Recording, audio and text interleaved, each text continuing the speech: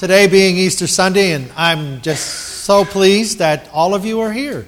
It's a great place to be, amen? So if you'll turn into your Bible to Matthew chapter 28, verses 5 through 7. So Matthew 28, verses 5 through 7 says, "And the angel said to the woman, 'Do not be afraid, for I know that you are looking for Jesus who was crucified. He is not here. He has risen, just as he said. Come and see the place where he lay. Then go quickly and tell the disciples, he has risen from the dead, and he is going ahead of you into Galilee. There you will see him. Now I have told you.'" Amen. And the other scripture is John 14:19, and it's the second part of the verse, and it says, "Because I live, you will live also." And it is this declaration that we are looking at for our understanding of what the resurrection of Jesus Christ is all about. Because he lives, we will live also. You know, a few weeks ago, I challenged myself and kind of said, how did you ever come up with an Easter bunny and Easter eggs? How did you ever get that out of the resurrection and about Jesus Christ? Well, I did some reading and I found out. Number one, eggs have always been a symbol of fertility. The Romans and the Greeks used it for centuries. In fact, the ancient Egyptians used to bury eggs in the tombs. It was a sign of a resurrection or a sign of hope and of life.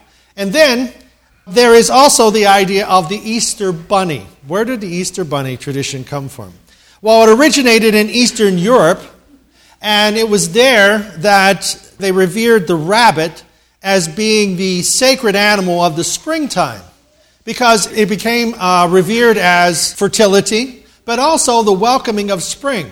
There was a tradition that the rabbit would lay colored eggs, and the children were supposed to create nests out of hats and straw and things. And some of the very wealthy would decorate their eggs with gold leaf. Any of you do that last night? Decorate gold leaf eggs? You know, you'd pound out gold into leaves and cover your eggs. Maybe you just boiled them and dyed them, right? Some of you, how many dyed eggs last night? What's wrong with the rest of you? You don't have eggs?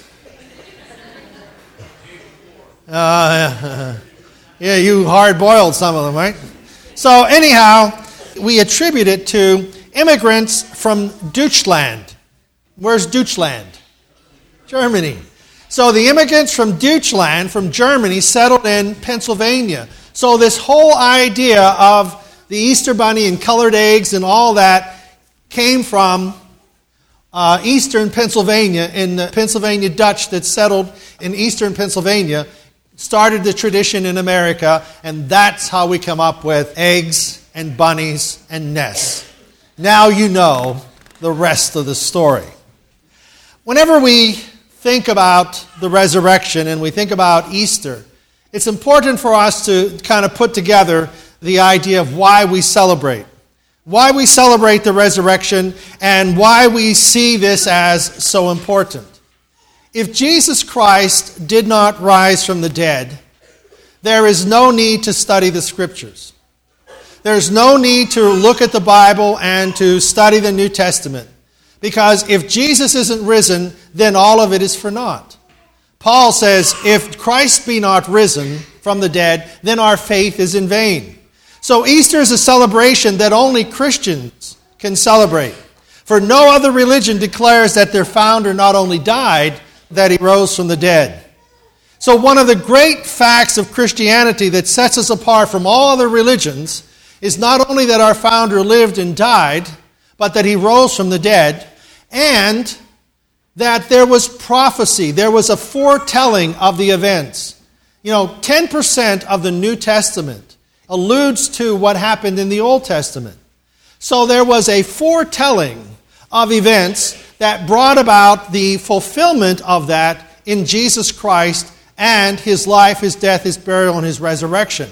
10% of it goes back to what was foretold. So not only do we have Christianity as a symbol of life, but we have it as a declaration of foretelling, of prophecy. The prophetic word told about the future before it happened. So Easter is a celebration of Passover. In the Old Testament, in the Jewish tradition, there was Passover. And all of this set up and set in motion what would come with Jesus Christ, the Lamb of God who would take away the sins of the world. In the Old Testament, there was a sacrifice of animals for the covering of sin. And in the New Testament, with Jesus Christ, he came to fulfill that. There was Jesus Christ, the Lamb of God, who takes away the sin of the world. We find in Matthew 28, he says, I know that you seek Jesus, whom was crucified, and he is not here, for he is risen as he said. If you listen to some of the critics and you listen to some of the things that are on television, about Christianity and about the death of Christ, it's almost like he tried to be a leader and somehow failed. And when he failed what he wanted, he was crucified. And that the crucifixion was kind of a byproduct of this failure. But that's not how it happened. The scriptures that Jesus Christ is the Lamb of God slain from the foundation of the world. That the idea of the death of Jesus Christ did not catch Jesus off guard. He told his disciples about it. He told them that he would die. He told them that he would be the sacrifice. But you know what? They didn't hear it. He said that he would die, but he also said that he would rise from the dead. Come see the place, the angel said. Come see the place where the Lord lay, and go quickly and tell his disciples he is risen from the dead. The book of Job was written 2000 BC. In that book, there's a question that Job presents. If a man die, shall he rise again? That's the question that's presented 2,000 years before the birth of Christ. Consider what Jesus said. He said that he was the God-man, that God in the form of man came. He declares that he who has seen me has seen the Father. I and the Father are one. The verification of who Jesus is and what he does and what he teaches is of extreme importance because it is upon these truths, not hearsay, not tradition. It is upon these truths that our faith is placed in Jesus Christ and in the resurrection. Even his enemies recognize his claim. He ought to die because he made himself the Son of God.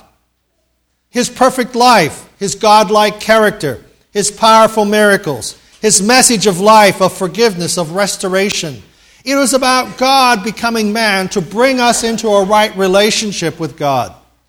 He says, I am the resurrection and the life.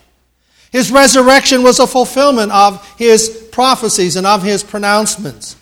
And if Jesus was not risen from the dead, the book of Acts, the Acts of the Apostles, would not exist.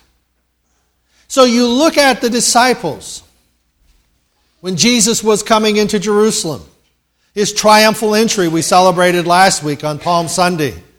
The disciples were expecting Jesus to set himself up as a king like David. They wanted to sit. Can we sit on your right hand and on your left? And so whenever they were expecting this, they were expecting Jesus to somehow overthrow the Roman government.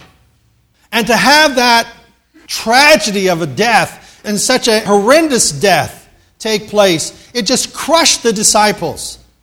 And then, within 50 days of the resurrection, we find them changing the world. If there were a conspiracy, you might want to preach Jesus is alive, but you don't want to die for it. These individuals were so changed that their life changed and how they looked at life and how they began to see themselves. Do you know what one of the greatest hindrances to Christianity is? A poor testimony. A poor testimony. There's something unique about our lives.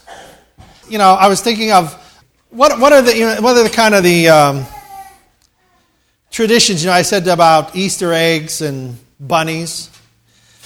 How many have chocolate Easter bunny at your house? It doesn't have ears. Some of you don't have Easter bunnies? Okay, well, I have two here. I have two Easter bunnies here.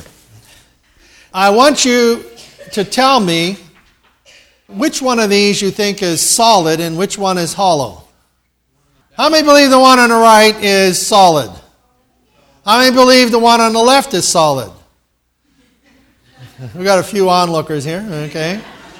The difference between a hollow testimony, did you ever hear the expression, well, if they're a Christian, I don't want to be one? And why would that be? Kind of a hollow testimony? Hope these stand. Would someone like to hold them? Yeah, all right. I won't have any, he won't have any ears. Won't have any ears left by the time we get done holding them.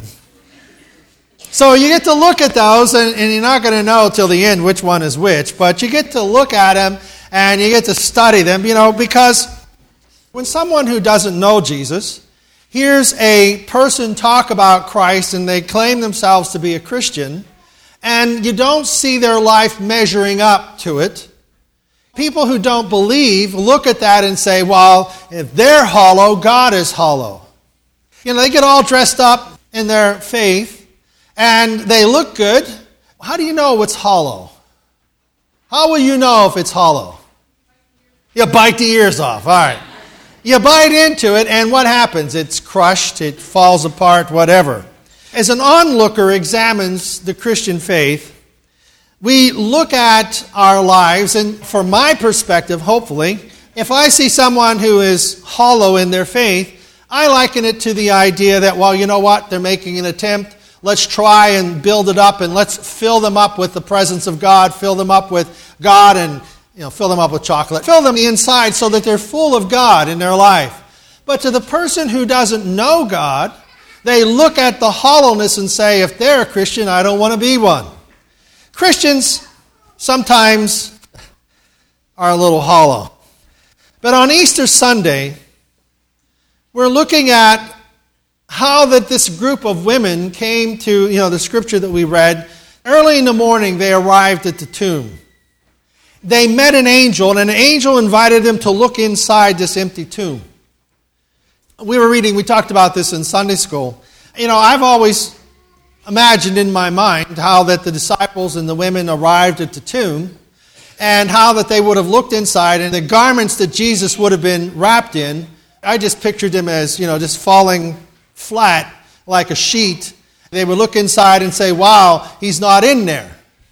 Well, if you look at Joseph of Arimathea and Nicodemus, these are the guys who took the body of Jesus, and they probably wrapped it in cloth, but they also put about 50 pounds of ointment on his body. In one commentary I was reading, said it was being like mixing flour.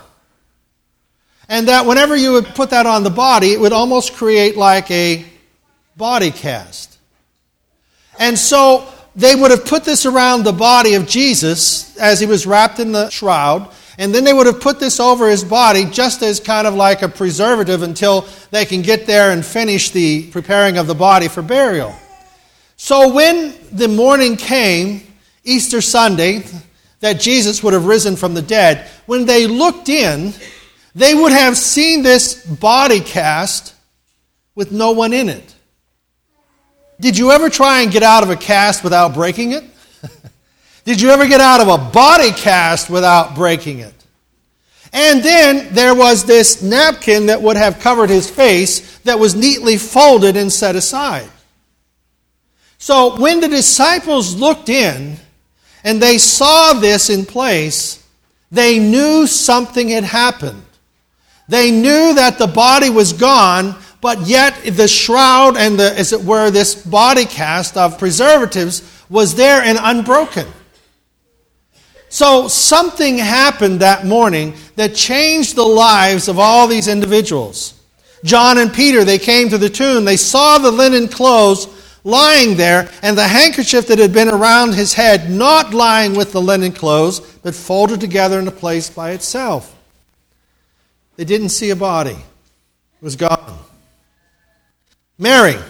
This story is one of my favorite because Mary arrives at the tomb and she looks in and she's so grief-stricken, all she knows is that Jesus isn't there.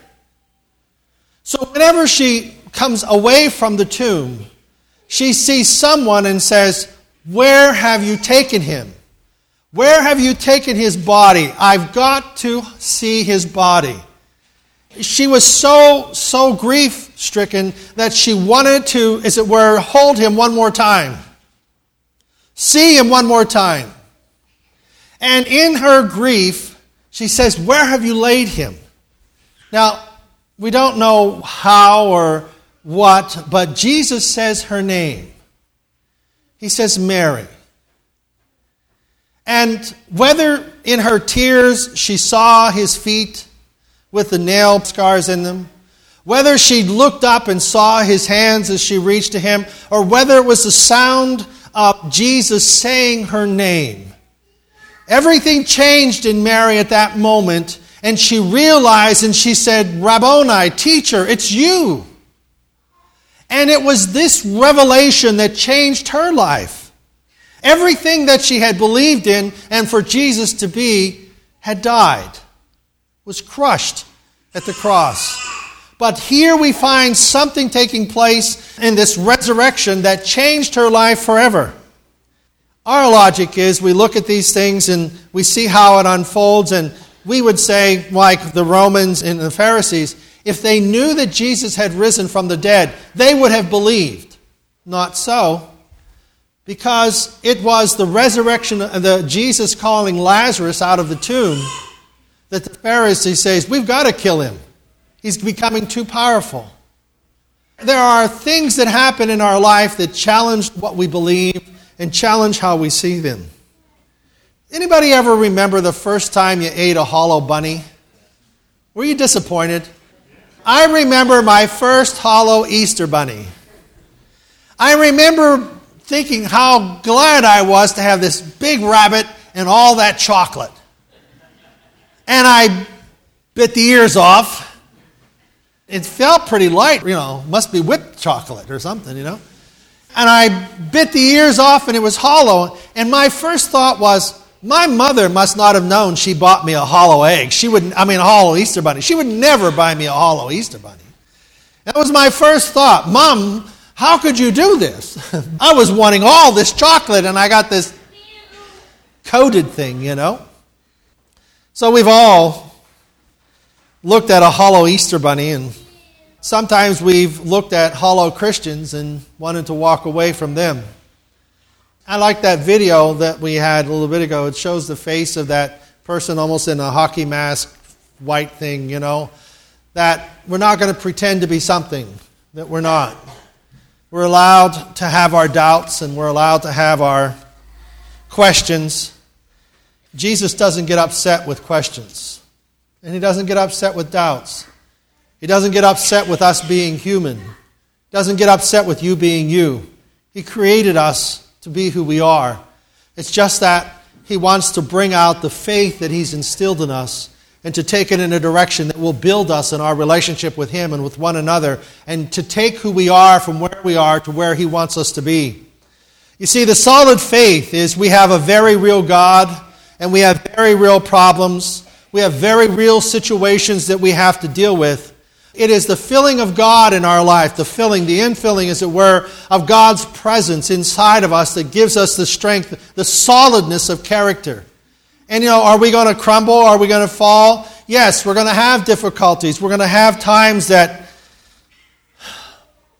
just challenge us. Sirs, if you've carried him away, tell me. There's no thought of a resurrection with Mary. And sometimes there's just no thought of how we can get out of this. But when Jesus said the name of Mary to Mary, it changed her life. And this is what I think of for today as Easter. That Jesus speaks our name. He calls us by name. He knows who we are and he knows exactly where we're at. He knows exactly the need of our life and exactly what we need to take place inside of us. And he speaks our name and he touches us by his Spirit and he gives us his divine strength. And that hollowness that we sense on the inside about life and about whatever is going on, he gives us a sense of purpose and he gives us a sense of meaning. And he gives us a way of touching our lives that fills this emptiness inside of us. There's this story a little boy, a young boy, and his father. They were driving down a country road. And as they were driving, a bee got in the car. And the boy was very highly allergic to bee stings.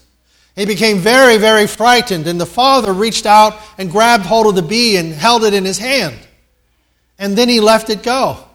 And the child became very, very frightened again and wanted to know, Dad, why did you do that? And the father, as he stopped the car, he had the boy look at his hand. And he said, there, son, there's the stinger in my hand. The bee can't hurt you anymore. So you don't need to be afraid anymore. I've taken the sting for you. The Easter message is this. The sting of death is gone. O grave, where is your victory? O death, where is your sting? Life and death, resurrection and hope. When we look at the hand of Jesus, we not only see his nail-scarred hand, we also see the sting of death. Because where Jesus is, there is life and there is hope. We said earlier, Job had a question, 2000 BC, if a man die, will he rise again? Job chapter 19 says, I know that my Redeemer lives. This is 2,000 years before Jesus Christ. Before Jesus always was, but before the death, burial, and resurrection of Jesus Christ. 2,000 years, prophetic writing. Job says, I know that my Redeemer lives, and he shall stand at last on the earth. And after my skin is destroyed, this I know, that in my flesh I shall see God, whom I shall see for myself. With my eyes I will see him, and not another's eyes. How my heart yearns within me for that day. 2,000 years before the resurrection of Jesus Christ, Job wrote about it. This is the foundational, the solidness of our faith. It isn't based upon hysterics, and it's not based upon campfire stories. It is based upon the reality of a God who for thousands of years wrote about his coming. Then his coming was here in his birth, in the manger, by a virgin.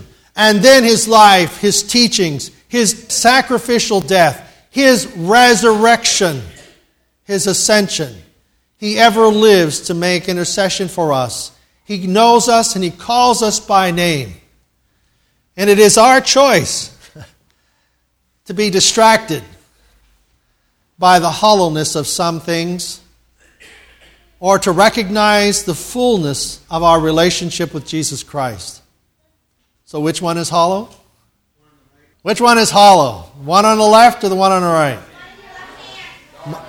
How many say this one is hollow? How many say this one is hollow?